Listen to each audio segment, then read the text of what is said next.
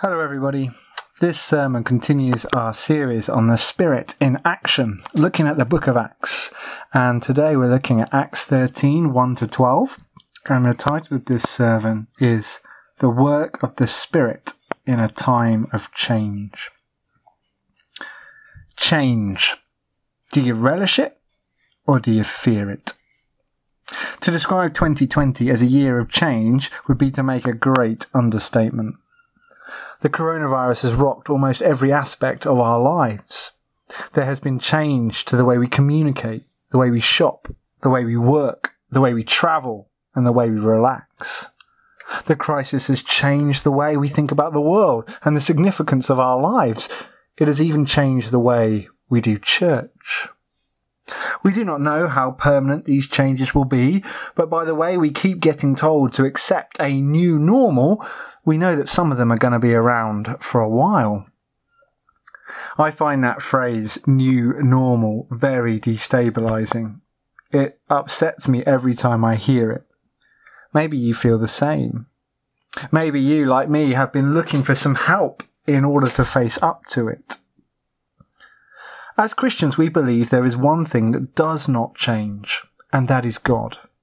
He is the same yesterday, today, and forever. God's word is also unchanging. It's there, set in our Bibles for us to read. But that does not mean it is dead. Every time we read God's word, we discover that it is alive and ready to speak into the exact situation that we find ourselves in. In our reading today, we discover the resource we need to face a time of change. That resource is God's Holy Spirit. When we seek the Spirit out and intentionally make space for the Spirit in our lives, we discover that periods of great change need not lead to collapse. In fact, they can become great opportunities for witness. So how does this work? What does the Holy Spirit do?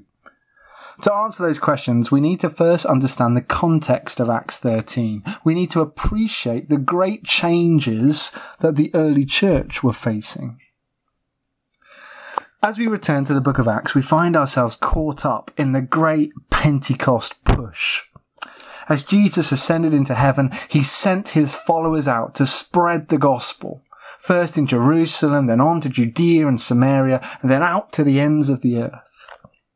10 days later, the Holy Spirit came to empower this work, and a great whirlwind of activity began, including teaching, healing, feeding the poor, and the baptism of new converts. The pressure then escalated and the movement accelerated when Stephen was killed for his faith and the apostles were scattered right across the Mediterranean region. Through all this, the message that these believers were to spread did not change. They were to speak of Jesus and the good news of the cross and resurrection, but almost every other circumstance of their life did.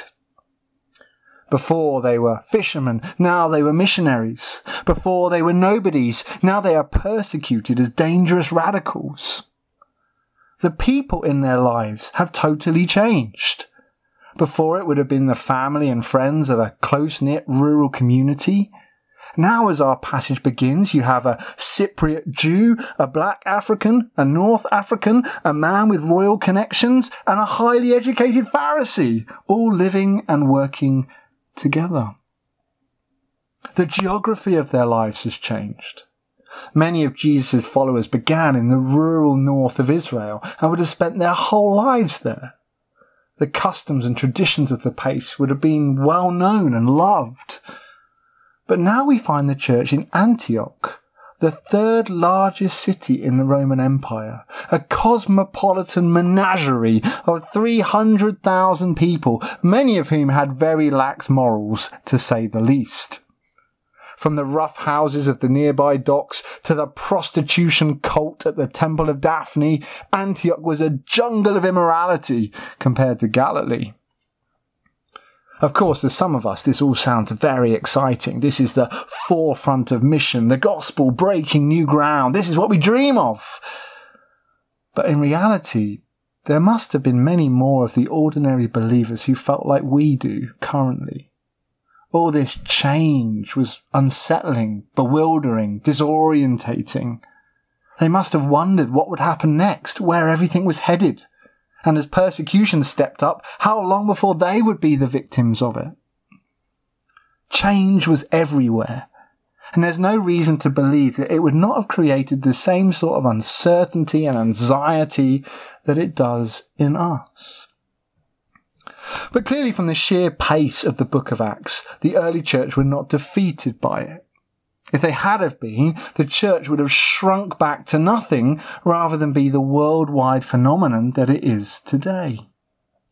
So how did they cope? Where did they find their strength? Well, as said earlier, it came from the work of the Holy Spirit in their lives, whom they consciously sought out in prayer and worship. It was the Spirit that enabled them to meet all this change with boldness and seize each new opportunity as it came. In this short passage, I think we find 5 things that the Holy Spirit works at in believers' lives.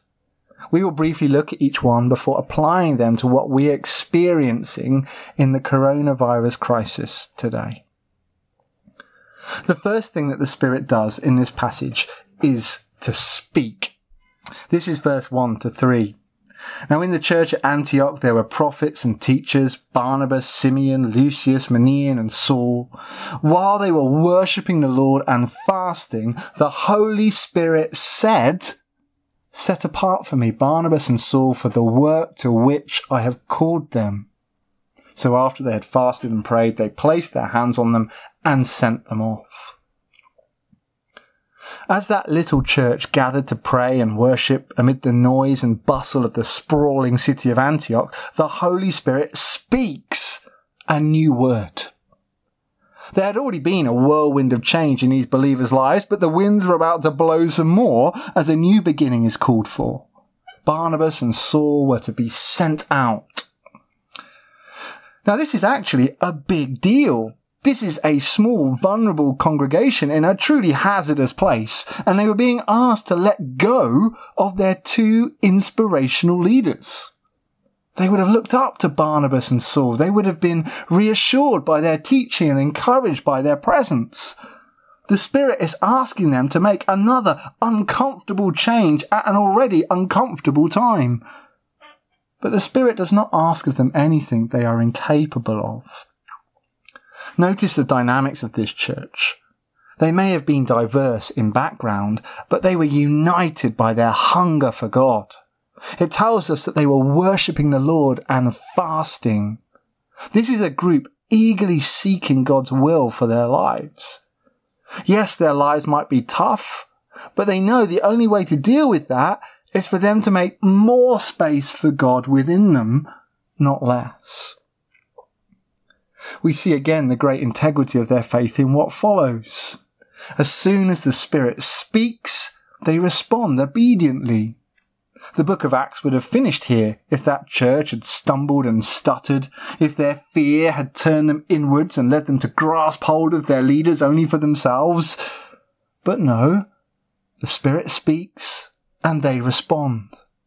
They willingly lay their hands on the heads of Saul and Barnabas and send them out with a prayer and a blessing. As we wrestle with the uncertainty of the coronavirus today, as we face changes that make us afraid and unsure of what the future may hold, rather than turn inwards, we too are to open our ears to the Spirit's voice. What might the Spirit be saying to us? What new things may he be calling us to? The only way we will hear is if we seek the Spirit out amongst the noise of the daily news and that fearful voice in our heads. If we keep worshipping, keep praying, keep turning to our Bibles with expectant hearts, we make space for the Spirit to speak the words that we so need to hear. The second thing that the Spirit does in his reading is to direct.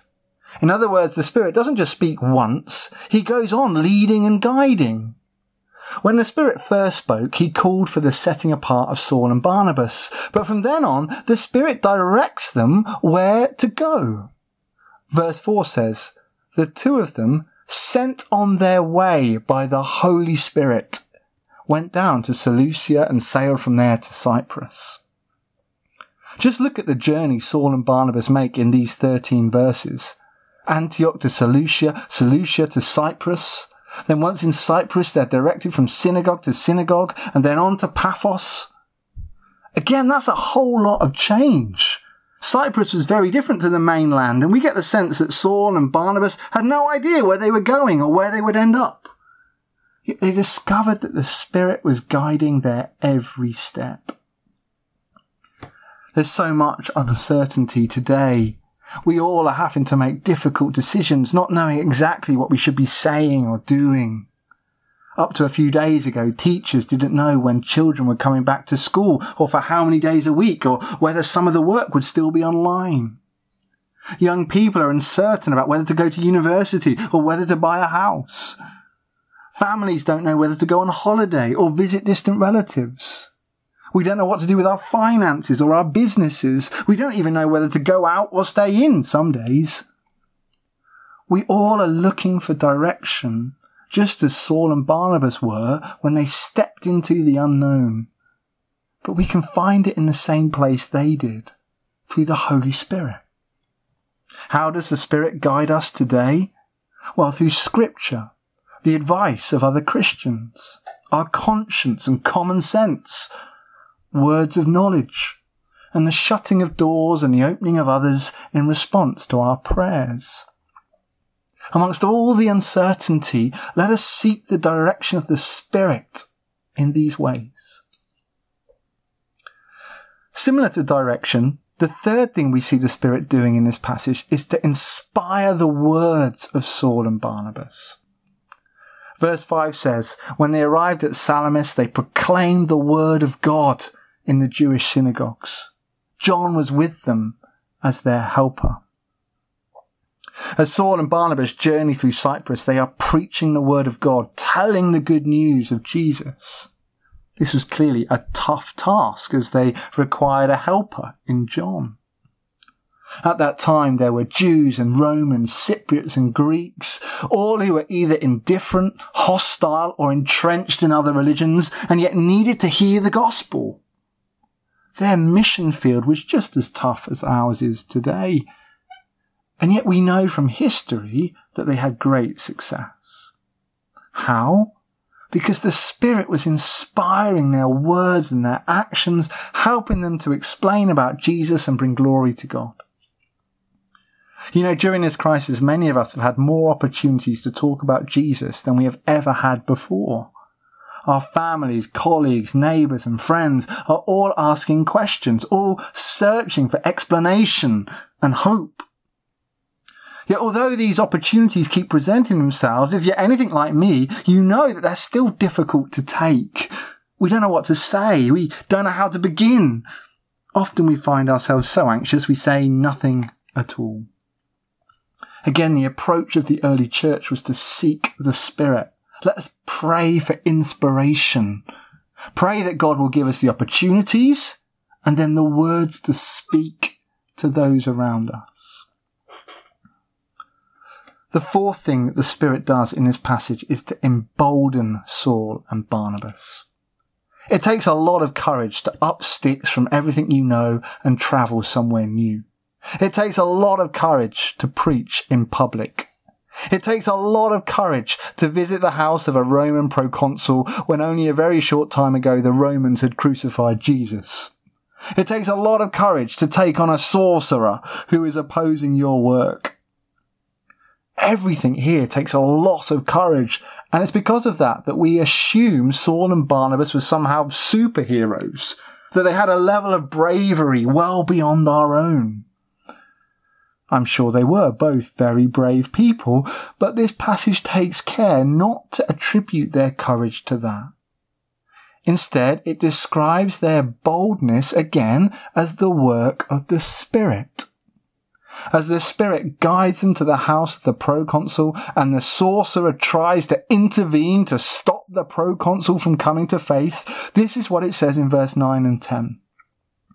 Then Saul, who was also called Paul, filled with the Holy Spirit, looked straight at Elymas and said, "You are a child of the devil and an enemy of everything that is right." It takes a lot of courage to name evil for what it is, to call it out. Just ask Black Lives Matter's campaigners. Saul is asked to do that here in full view of some very important people. But the passage tells us that he was filled with the Spirit for exactly that task. I don't need to remind us that there are many things that frighten us at the moment. The virus, dire predictions about climate change, economic recession, the shrinking church in the West. We've just thought about how difficult and scary it is to share our faith with non-Christians around us, even though for once they're asking questions. We all then need to be emboldened. This is something we can again seek the Spirit's help with. As we pray, we are emboldened. As we worship, we are emboldened. As we fellowship with other Christians, we are emboldened. I pray that as we leave today, we may all be a little more emboldened by the Spirit to take the good news of the gospel to our island that desperately needs to hear it. Finally, we see in this reading that the Holy Spirit empowers Saul and Barnabas. It's no good just giving them the boldness to stand up to evil if they cannot then do anything about it. In that case, they'd just be speaking empty words. But that is not what happens at all. Saul says, "Now the hand of the Lord is against you. You're going to be blind for a time, not even able to see the light of the sun." And immediately, mist and darkness came over him, and he groped about, seeking someone to lead him by the hand. When the proconsul saw what had happened, he believed, for he was amazed at the teaching about the Lord. In that moment, the sorcerer's magic was completely overcome. It was an act of such power that alongside their teaching, it led the proconsul to faith. This is the work of the Spirit in a nutshell. The Spirit is constantly trying to create signs of the kingdom that point people towards Jesus. And wonderfully, the Spirit wants to do this through us. Be it through answered prayer, prophetic action, healing, compassion, forgiveness, or bold teaching. The Spirit empowers us to do things that we could never do on our own, to enable the gospel to spread. We may face many hindrances and obstacles. We may feel jaded and tired from lockdown. We may feel too weak, too old, too young, too afraid, or too inexperienced. But there is no one that the Spirit cannot work through if we open ourselves up to Him. When the Spirit speaks and calls us to something new, He will always empower us with what we need to be successful for the Lord. Let us have faith, ask the Spirit to fill us afresh, and step out in confidence to make a difference on Isla at this time. It's now time for us to finish, but let's just draw together our thoughts. We're going through a time of great change. The coronavirus is making us all feel afraid and uncertain. We could turn inwards and hide away in an effort to protect ourselves and ride this out, or we could look for new opportunities to spread the gospel and serve our neighbour. Saul and Barnabas discovered that in their time of need, the Holy Spirit worked to speak, direct, inspire, embolden, and empower them. We can find the same. The Spirit does not just take us over. We don't become like puppets on a string. We too have a part to play in this. In this passage, the church in Antioch worshipped and prayed to make space for the Spirit in their life. But if we seek the Spirit's help and step out in faith, God will do the rest, and we will see great things happen. In the change of a crisis, lives can be changed by God. First ours, and then those to whom we are sent.